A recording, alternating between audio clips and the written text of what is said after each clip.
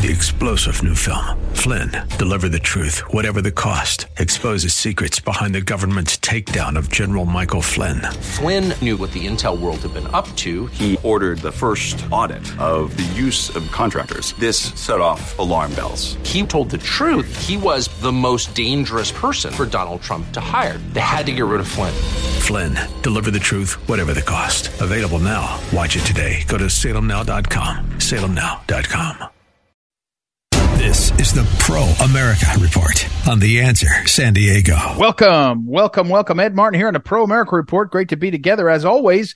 And we've got a lot to cover as we head into, the holiday week and a lot to cover. So I've got a great guest coming up. I'm not sure when I'll get him this week. I might get him later today. We're playing some phone tag. His name is David Rose, Professor David Rose. He is a professor over at the University of Missouri, St. Louis, and wonderful guy, fascinating man, has written a number of books, one of which he references in this article that he wrote, and we'll talk about that another time. I think I've had him on the show talking about his book. The book is called Why Culture Matters Most. But in this culture we live in, the fact that he wrote a shorter column over at lawliberty.org makes it easy. His name is David C. Rose. He's a professor of economics at UMSL, University of Missouri, St. Louis. Anyway, we'll talk with him in a moment, but maybe we'll talk to him today. I'm not sure, or maybe later this week. But here's the thing: he has knocked me into a discussion of what you need to know. Today's Wink. So don't forget, visit proamericareport.com. You can find out all these great interviews I do. You'll find them all there. You can sign up for the daily email. You can link into all the Phyllis Schlafly great work. So proamericareport.com. Follow me on Twitter. Follow me on Facebook at Eagle Ed Martin on Twitter. Facebook is Ed Martin Live, and on other social media, it's Ed Martin. So lots to there. Okay. So here's my thing. Here's what you need to know. I think I have convinced you, I hope I have, that we have to turn on its head the Ronald Reagan maxim, which was trust and verify. Trust and verify. Reagan used the phrase trust and verify, and I don't know how frequently he used it, but it certainly became identified with him and his effort to describe how to deal with the Soviets. Now, it is actually, I looked it up the last week, it's actually a phrase that was used as it's a Russian proverb, and it means trust. The phrase is actually trust but verify, and Ronald Reagan used it then talking about the Soviets. And if you look, the trust and verify, he didn't use but, he was specifically talking about the efforts to reduce nuclear armament. Okay, so that's the context. And as I said to you, we have to turn on its head trust and verify and call it distrust and verify. Distrust and verify. So what happened in this David Rose piece, which is what you need to know, is he's got me thinking about this. Because here's the reality. We are a culture, the American culture relies on a set of values that makes it so that we understand the predictability of being together. Meaning, if you're in America, you can count on a business deal being honored, in part because there's laws that honor it, but also because people honor deals. If you're in America, you can count on the fact that there will be the rule of law as to, say, criminal conduct, because it's true, we have a system that does honor that, but also we kind of want that generally as a people. And so what David Rose argues, and we'll talk again with him at a certain later on this week or whenever, but what I'm saying is this, is distrust and verify is the only sane thing you can do when you're faced with such rampant inability to trust. When you see and hear and feel and understand the fact that there are so many aspects of our lives that are broken, completely broken, and you look up and you say, well, can I trust the FBI? Well, it doesn't look like it. I mean, it really doesn't look like it, right? I mean, is there a way that you can say to yourself, I'm going to trust the FBI and in the face of everything that they've done to challenge that? It's hard to do.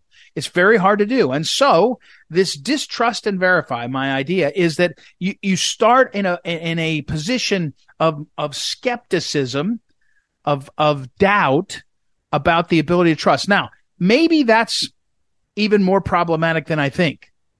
I mean, when you think about what we need to get along, you do not want to start from the opening position that the system is rigged. You don't want to start there. You want to start that the system works for everybody, and isn't that good that we can rely on everybody to work on the system and let's get along.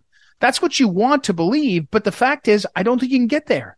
And so the question becomes, is distrust and verify too much doubt, too much skepticism, or is it just what we need to do, right? And I think it's what we need to do in this context. Remember, I'm not only talking about the FBI, that's bad enough. I'm talking about the media. I'm talking about let's say the CDC, right? We're talking about aspects of American life that are that things we relied on, even say big business, right? Certainly big media, right? It's the reality is that we are required to distrust and verify. And you can go down the list. I mean, it feels easy to distrust big tech, but that's because big tech is new and it doesn't seem trustworthy. But it's harder to distrust the FBI. It's harder to distrust law enforcement. It's very hard to distrust our legal system. That's something that we do rely on, and we have to be able to rely on it. I mean, we want to, and yet we have to be honest about it. And so the question, again, back to my point, I mean, and this is what you need to know. If our phrase needs to be distrust and verify because of the broken trust that we've had, how do you still maintain the system of being together, of being able to be together systematically and finding ways to rely on each other? And the reliance on each other, it also kind of builds towards the predictability of the system, right? I mean, that's the reason. In fact, I think when you think about what in other parts of the world, they sometimes have big institutions. They have institutions, and this is, I think, David Rose's point. They do have institutions. They'll have a Supreme Court, they'll have a Congress, but they don't have a culture of trust, and so the institution can't be valuable in the same way. In America, when you come to America and you're a businessman or woman, you come from wherever you want, or you buy land or you do deals or whatever, you have a reliability that you can lean on that is in our DNA. It's in our DNA. It's just who we are. And therefore, you can operate with more freedom and take more risks. I tell my children, I have a phrase that I use that one of my friends taught me years ago. I pray for you every day so you can take great risks. You can take great risks. I tell my kids, every day I pray for them specifically by name. And I say, you can take great risks because I think you're protected. That's my way of saying, have confidence. Have confidence that your father, your parents are on your side in prayer and otherwise, and you can take great risks, because if something happened to my child, I would help them, right? I mean, that's one of the beauties, and that's what we should do for everyone, each other. Maybe one of the goals of this holiday season in a particular way to talk about that. But my point is, my family, I hope, my children have a sense of reliability and relying, and therefore that's valuable to them. It's a kind of trust, right? They trust that you're there. And so in this period, distrust and verify, what you need to know, it is a major change, but it is the change that's required. Otherwise, we are going to be buffeted, going to be bounced along, going to be put in a position where I don't think you can succeed well. I think that's just the facts. I mean, you cannot be if you do trust and verify right now, you're guaranteeing that you're going to be beleaguered. You're guaranteeing that you're going to be taken advantage of. You're guaranteeing that you will be disadvantaged. And so you can't do that. And if you're told you must do that, you have to say to yourself, why? Why are people saying trust systems that are clearly broken? Even the systems, for example, of we saw the cryptocurrency, the fraud that was perpetrated in one aspect of it, but even in the financial markets, right? Even in the Fed, even in pick a topic. The presumption of innocence in institutions, there still should be a presumption of innocence for individuals, especially criminal. But as to institutions, I think you've got to flip it on its head. I know you do. I know you do. You have to. That's just the reality. We could all wish it was different. We could all hope it was different. We can all pray it was different, but it's not different. Distrust and verify. Distrust and verify. We're going to develop that over the next coming.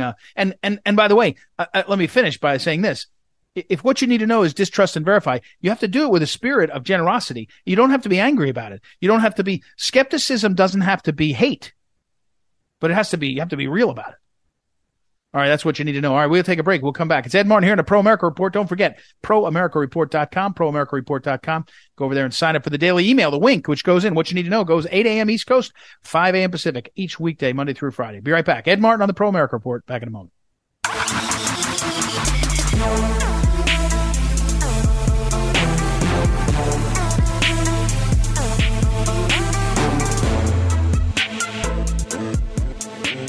Welcome back. Welcome back. Ed Martin here in the Pro America Report. Been a long 2 weeks for me. I've been on the road and in St. Louis and all, and I haven't talked to my friend Ted Malik. I feel like I need a extra therapy session, Ted. I mean, the biggest question every time I have one of my listeners who is actually from St. Louis, and she will always say to me, "Don't forget to ask Ted what he's working on next." That was like the tease that you do. So, okay. Welcome back, Ted Malik. And let me say to you, we haven't talked since you started commenting on Lee Zeldin, who really did perform extraordinarily well in his run for governor in New York, outperformed every expectation, and he turns out he's just a very, very talented political force. And it's a tough state. But you mentioned him for the RNC chairman. I think he did withdraw his name for that. And but we certainly do have a mess at the RNC. So welcome back, Ted, and give me your thoughts on what's going on.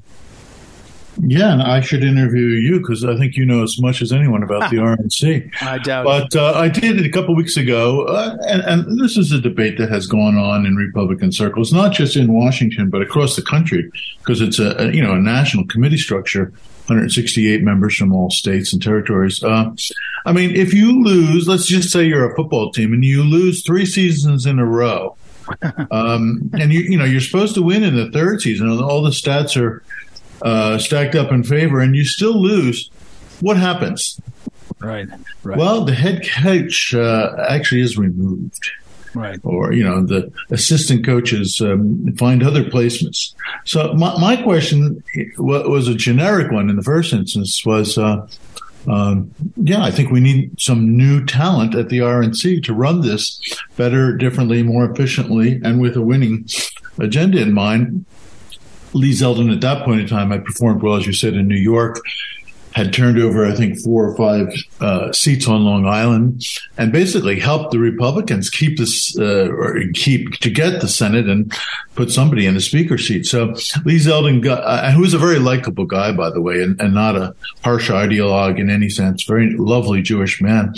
Very capable. And I said, and others said, why not put him in that position? He would perform admirably. And he at first hinted he might be interested. Then I think he did some vote counting, and the incumbent seemed to have, maybe 100 votes lined up, and it would be hard to displace her. Like everything in Washington, it's hard to undo. But the press has been out there on both sides, frankly, raising this issue. And now we have we have 2 other people who have thrown their hat in the ring. A gentleman from My Pillow, Mike Lindell, who's a big Republican donor. Right. Probably is not a political guy in terms of organization of campaigns and such, but he said he would be interested. And then a very capable woman from California, who is a brilliant attorney and has a lot of background in questions of free speech and civil liberties. Harmeet Dillon, who's often on Tucker Carlson and is very articulate, said that she actually would take the job, and as she has been going after it very aggressively. She's lined up upwards of 35 votes right now in her favor. So she is a very credible challenger. We're talking with Ted Malik, and the piece I was referring to is American Greatness a few weeks ago. And although the Lee Zeldin parts moved on, the meat of the column still exists, and it still stands true. In RNC, you're talking about if it were directed by someone else, this last time ran an election integrity operation, hundreds of millions of dollars spent, and it didn't work, right? I mean, let's let's be just very frank. Arizona and Pennsylvania, the two big battlegrounds this past November, they did not see a dramatic change in the quality of the election integrity fight, and millions were spent. Now that's my measurement. As you point out, we're talking again, Ted Malloch. There's 168 members of the RNC. That's all that matters. It's like when people say, "Is Kevin McCarthy care what so and so thinks?" He cares what his members think. 222 members. That's who he's got to win over. Same thing here. I guess, Ted, the question is, again, you're an observer over the last, say, 50 years, I'd say, conservatively maybe, of politics and particularly party politics. Does the RNC matter? I mean, and by that I mean, when I was in there, what I noticed was it tends to be a pass-through place where fundraising goes on and consultants get paid. It doesn't really lead on messaging. It doesn't really lead on candidate selection. That's been managed by McConnell's operation at the NRSC or McConnell's operation outside of the NRSC and the NRCC similarly. So other than a fundraising sort of racket, does it matter? It matters slightly, not probably as much as some would lead us to believe. It does still have budget. It has a large personnel. It has some sway, and it does do some messaging. I think that it could do a lot more, and that's particularly around this question of how elections are held. When the framers started, of course, elections were held on a certain Tuesday, in November. That's no longer the case. So the Republicans have either got to decide that they're going to fight this battle and try to put that genie back in the bottle, which seems unlikely to me, frankly, or restrict it enough so that they could win elections again, or we're going to be a losing party, for perpetuity. The question is, what is the real purpose? What is the real organizational structure? And are the RNC going to be players on the part of the emerging new Republican Party and not the old kind of McConnell Republicanism? That's really the battle. Yeah, we're talking about Ted Malloch. So if you envision a new, that's a different question. Insofar as there is a shifting, at least media wants to have the conversation that there's a lot of questions over Trump in the primary and DeSantis and everybody else. It used to be that the party was run by one, the person who was in charge, an incumbent. We've never had this situation in the modern era where a former president who could run again. But it does seem like if Donald Trump says, I want Harmeet over Rana, it sets up a different fight. So far, he's kind of said either one. I know them both pretty well. Who's the kingmaker here? Well, I think Trump is still in a driver's seat. Maybe not the driver's seat he was in 2 months or 6 months ago, but he still has a lot of sway. Even when it comes to Speaker of the House, you see him, re-endorsing Kevin McCarthy and saying, look, just you 5 or 6 players get back in line and let's give him his chance. If he were to come out and say, look, we need a new RNC, and I think that it's time for the old one to go, I think that would get the attention of those 168 people who are going to make this determination in Miami later in January. And so what do you, we're only a few weeks away. Yeah, I'm going to Mar-a-Lago on January 12th. When is the RNC meeting? When is it? Is it after that? No, that's later in the month. I'm speaking for the Palm Beach Republican Party on the topic, why is America so great? So if you had to sort of place a small wager right now, what happens? We're down to 168 voters. As you point out, Ronna McDaniel's got 100 of them, or says she does. So she says, and I think they're very much in play because Harmeet has picked off California, which you might expect, Arizona, Nebraska, Iowa. She's picking off these states one at a time.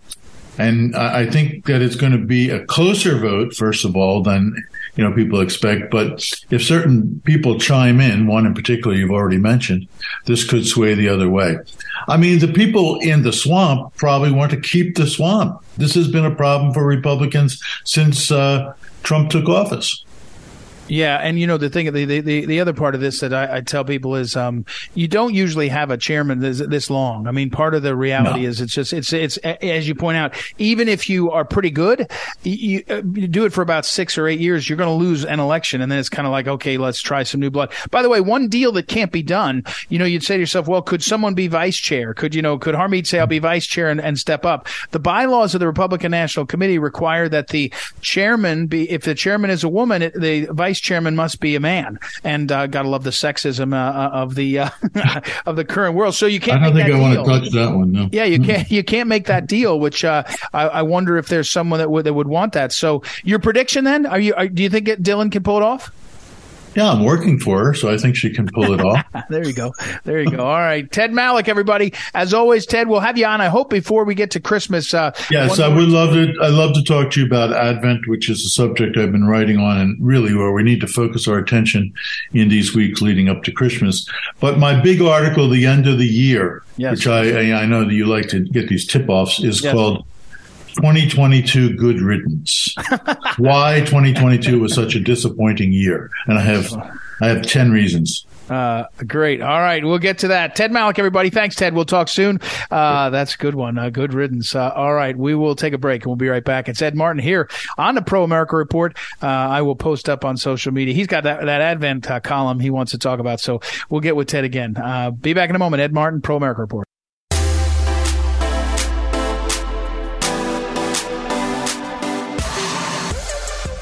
Welcome back.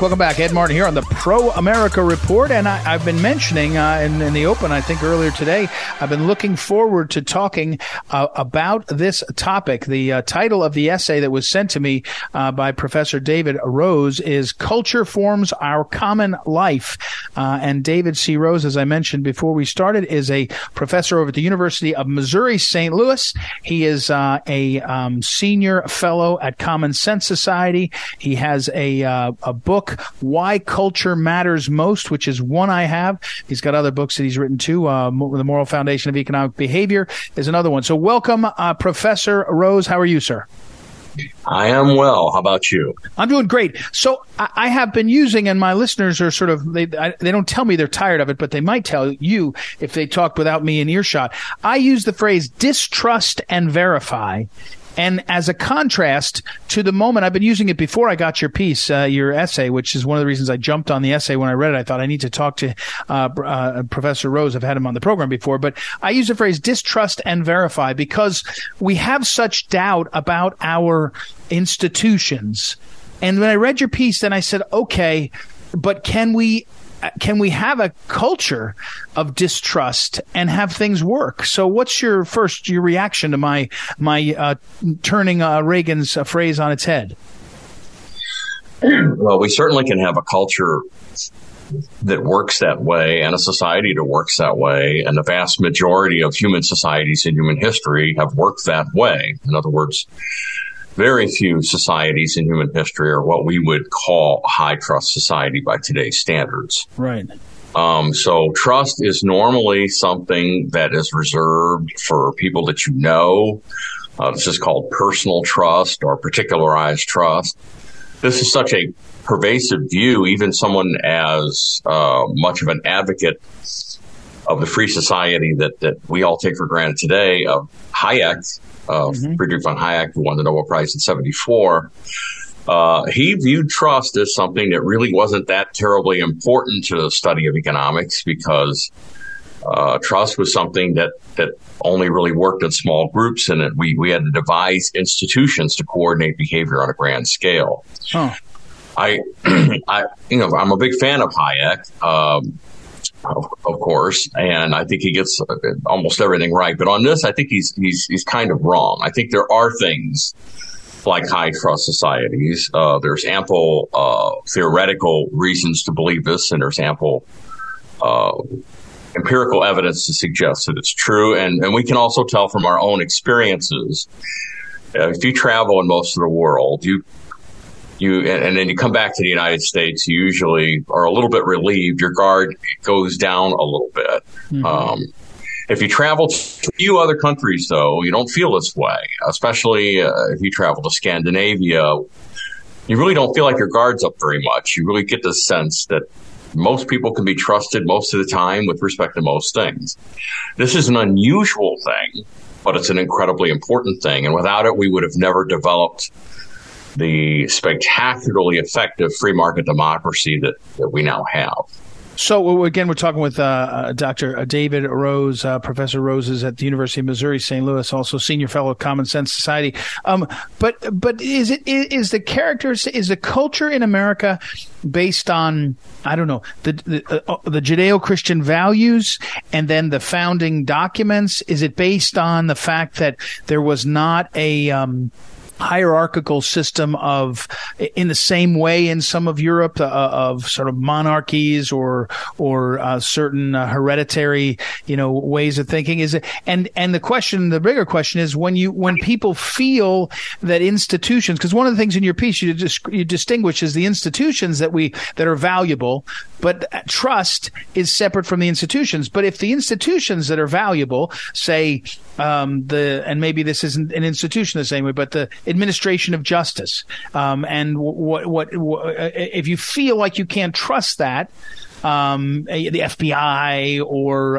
the jury system, then is that undermining the trust more broadly, or what holds it together? Well, the front end of your question really goes to a point that I need to make, and that is that we really don't want to talk about the American culture or this culture or that culture, because it creates the view that there's just kind of a distinctive cultural imprint in different societies, and that's just not the case. There's great overlaps, and culture is something that is always adapting and changing. And so the kind of culture, surely you can appreciate the kind of prevailing culture in the United States when you were 12. Yes. It was pretty different than what it is now. Right. And so culture adapts constantly. The key thing about culture is that it's fixed from the point of view of the individual person's decision in the here and now. In that sense, it doesn't change, but it can adapt continuously over time at the group level. So groups constantly change what they teach their children in order to prepare them for adulthood. And as the institutional environment changes, they teach their children different things. I mean, certainly people in Leipzig, Germany, which would end up being East Germany, before World War II, taught their children very different things. And after World War II, after East Germany became communist, and then the next wave of parents and the wave after that, after communism was thrown out and reunification occurred, they teach their children different things now, because the things that you have to learn as a child to do well in a society depends a lot on the kind of society you're in.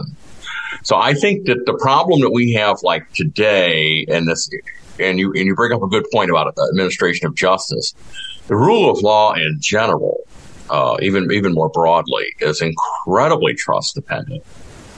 We have to believe that the people who are interpreting the law and applying the law are doing so with a steadfast regard for the rule of law and not for their own personal preferences or judgment. It used to be very common for judges to write in their opinions that they hate what they're about to say, that they think what they're going to decide in this case is completely crazy, but that's the law we have, and they will urge legislators to deal with this issue. But until the issue's been dealt with, this is the only decision they can make. This used to be a very common thing that lawyers all enjoyed the irony of it and so on. But this is becoming very rare now. Judges increasingly just do what they think is right in a Solomon-like sense, rather than steadfastly follow the rule of law and then trust our process of the legislature to determine what the laws should be. So I think that this is a case where a certain kind of culture produces a high level of trust. A high level of trust produces people who are trustworthy, and vice versa.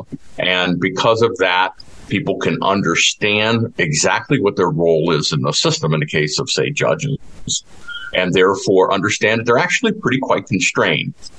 It's one thing for a judge to use their judgment right to do the best job they can to apply the law to the particular circumstances of a situation. That's a very different thing than a judge using their judgment to overrule the spirit of the law. I mean, the judges should always be trying to effectuate the spirit of the law as they read it, not effectuate justice as they personally define it. But that's what we have increasingly. And as a result, we're losing confidence in our ability to use the judicial system to resolve contractual disputes or to enforce basic rule of law in a variety of ways. We're talking again with David C. Ross. He's a professor of economics over at University of Missouri St. Louis.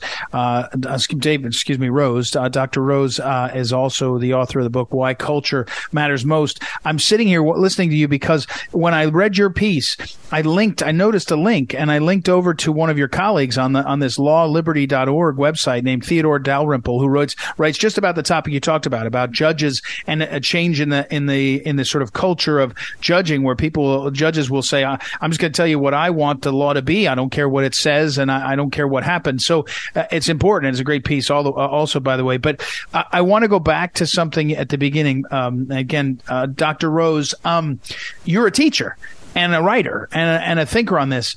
And what you mentioned when I was 12, you said, don't you remember how you felt about the culture and all? Here's my question, though.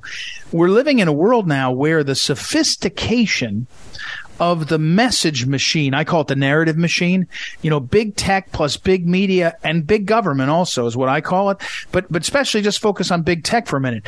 If I was formed by my parents proudly making sure that I said the Pledge of Allegiance at school, kids now are formed, their brains are formed by the neuroscience behind Meta or Facebook or TikTok.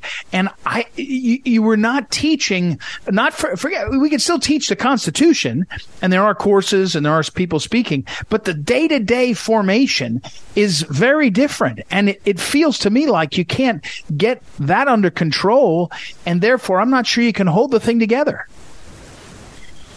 It is very disturbing. There's no question. The progressives understood this point in the late 19th century. They understood the power of culture. Many people who are conservative or very pro-market, they say they understand the power of culture, but then they don't. But then they just drop it and move on. Right. The progressives said they understood the power of culture, and then they acted like they understood the power of culture. Yeah. They thought they could bend the Western world into a more perfect socialist utopia through the labor union movement, and that worked fairly well in Europe. It did not work well in the United States, largely because of Samuel Gompers, who is somebody who did a terrific job keeping the American labor union movement more in line with being something that advocates worker interest in the context of a capitalist system, rather than trying to overthrow it. So the progressives that were more focused on America decided that they really weren't going to go make any progress there. So they focused, beginning with John Dewey in particular, on education. And they understood the power of messaging through what looks like traditional pedagogy, but slowly but surely over time, in a death by thousand cuts, changing the culture of the country through the instruction of young children. And, what happened in Loudoun County certainly was very disturbing, but not that hard to predict coming over a century after these attempts to undermine our basic culture and, trust in the system and faith in the system that is normally part of what you were taught from kindergarten on through most of the 20th century anyway. Yeah. So that's what I quite agree with you that there's a systematic attempt to do these things. I don't think it's just random. I don't think it's just entropy. I think there's an attempt to cultivate children to become adults who are more receptive to being treated like children the rest of their lives, being taken care of by the government and willing to give up a measure of freedom in return for that security, which, of course, Franklin warned us never to do, but we just seem to keep doing it more and more over time. Yeah. Well, it's a very interesting topic. I'm glad you're writing on it, thinking about it. David C. Ross, again, professor of economics over at the University of Missouri, St. Louis. His piece, which ran at Law and Liberty, the website lawliberty.org. It's entitled "Culture Forms Our Common Life." Really worth the read. I'll put it up on social media. Thank you, sir, for your time, and we'll talk again soon. I appreciate it very much. Well, thank you for having me, and have a Merry Christmas. Merry Christmas to you. Thank you. That's nice. We will be. I will put. I'm going to talk about this again. I think this. I'm going to talk about this topic. It's so important, and the way Professor Rose frames this is very helpful. So we will take a break. We'll be right back. It's Ed Martin here on the Pro America Report. Back in a moment. This is the Phyllis Schlafly Report, presenting a daily conservative pro-family perspective since 1983 and continuing the legacy of Phyllis Schlafly. Now here's the president of Phyllis Schlafly Eagles, Ed Martin. David DePape stands accused of attacking former Speaker of the House Nancy Pelosi's husband, Paul Pelosi, with a hammer in their San Francisco home. Immediately after the attack, the liberal media sought to turn this into a left versus right issue. No, DePape was not part of a January 6 pro-Trump rally at the Capitol last year, nor was he member of any MAGA political group. The misleading image posted of him on Instagram, juxtaposed with a J6 rally photo, was actually DePape filming a nude wedding outside of San Francisco's City Hall. The Biden administration rushed to file federal charges with a politicized narrative, and they filed it on the first court day after the attack, while it's taken years to investigate Hunter Biden's apparent misconduct. Meanwhile, the DOJ continues to conceal most of the affidavit it concocted for its surprise raid on Donald Trump's Mar-a-Lago home. Still, something about the narrative surrounding the Pelosi attack doesn't really add up. For starters, DePape is an illegal immigrant from Canada, having overstayed his visa many years ago and with serious mental problems, according to those who know him. He was living like a California hippie, sometimes in a school bus near ultra-left-wing Berkeley, and he has a long history of drug use. Meanwhile, the mainstream media conceals the connection between drugs and DePape's senseless attack on Paul Pelosi, which reportedly occurred, by the way, in the presence of 2 police officers. Democrats are the ones promising to expand the legalization of drugs. That's not Republicans or conservatives. DePape's dysfunctional lifestyle was not that of a Trump supporter. Rather than retreat, Republicans should point out that Democrats are the ones who are pro-drug and soft on crime. Releasing the evidence concerning the attack on Paul Pelosi will help the public assess the Democrats' politicized narrative about it. Conservatives are right to question whether there is more to this story than the government admits, and Republicans should demand that the evidence be made public. Democrats don't get to turn this into a public issue for Republicans, while simultaneously calling for the evidence to remain private. This has been the Phyllis Schlafly Report with Ed Martin from Phyllis Schlafly Eagles. The lines have been drawn, those who support law and order and those who don't. Of course, criminals who burn cities and loot businesses want to defund the police. PhyllisSchlafly.com chronicles a plan to keep the streets of America safe. Go to PhyllisSchlafly.com. Thanks for listening, and join us next time for the Phyllis Schlafly Report.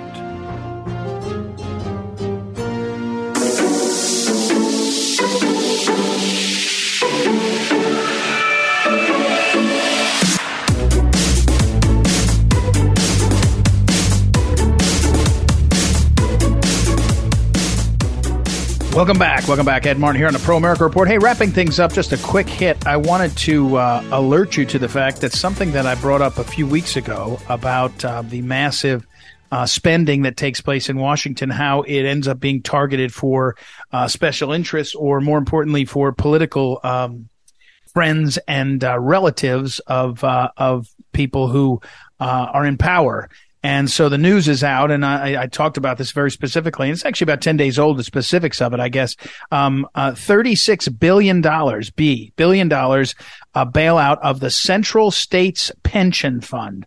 The Central States Pension Fund, which is the union that had a pension that was underwater, had been done poorly and performed badly.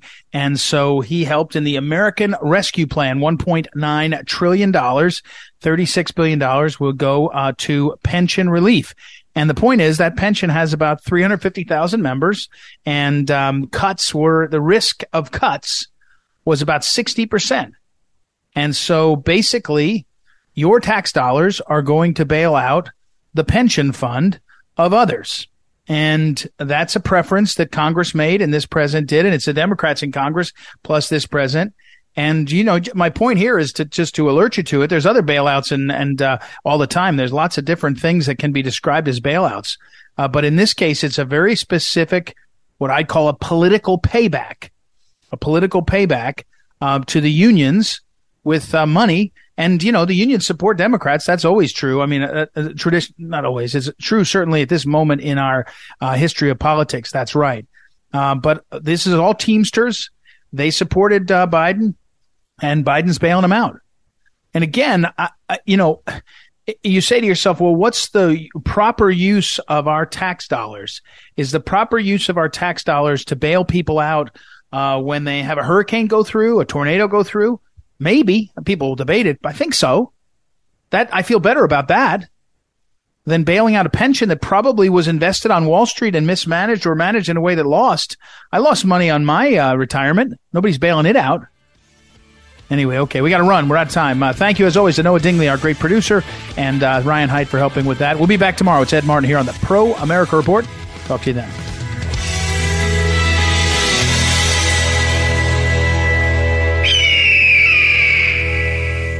This is the Pro America Report on The Answer San Diego. 3-star General Michael J. Flynn, head of the Pentagon Intelligence Agency, knew all the government's dirty secrets. He was one of the most respected generals in the military. Flynn knew what the intel world had been up to. He understood its funding. He ordered the first audit of the use of contractors. This set off alarm bells. The explosive new documentary, Flynn, Deliver the Truth, Whatever the Cost, uncovers the facts behind this scandal. Flynn told the truth. He was the most dangerous person for Donald Trump to hire. I find out the worst enemy that I'm going to face in my life is right here in America. They took my assessment and they wanted me to change it. And I was like, I'm not changing it. They had to get rid of Flynn. With in-depth interviews, archival footage, and never-before-seen personal records of the man behind the headlines. I just felt like I was drowning. Flynn, Deliver the Truth, Whatever the Cost. Available now. Watch it today. Go to salemnow.com. salemnow.com.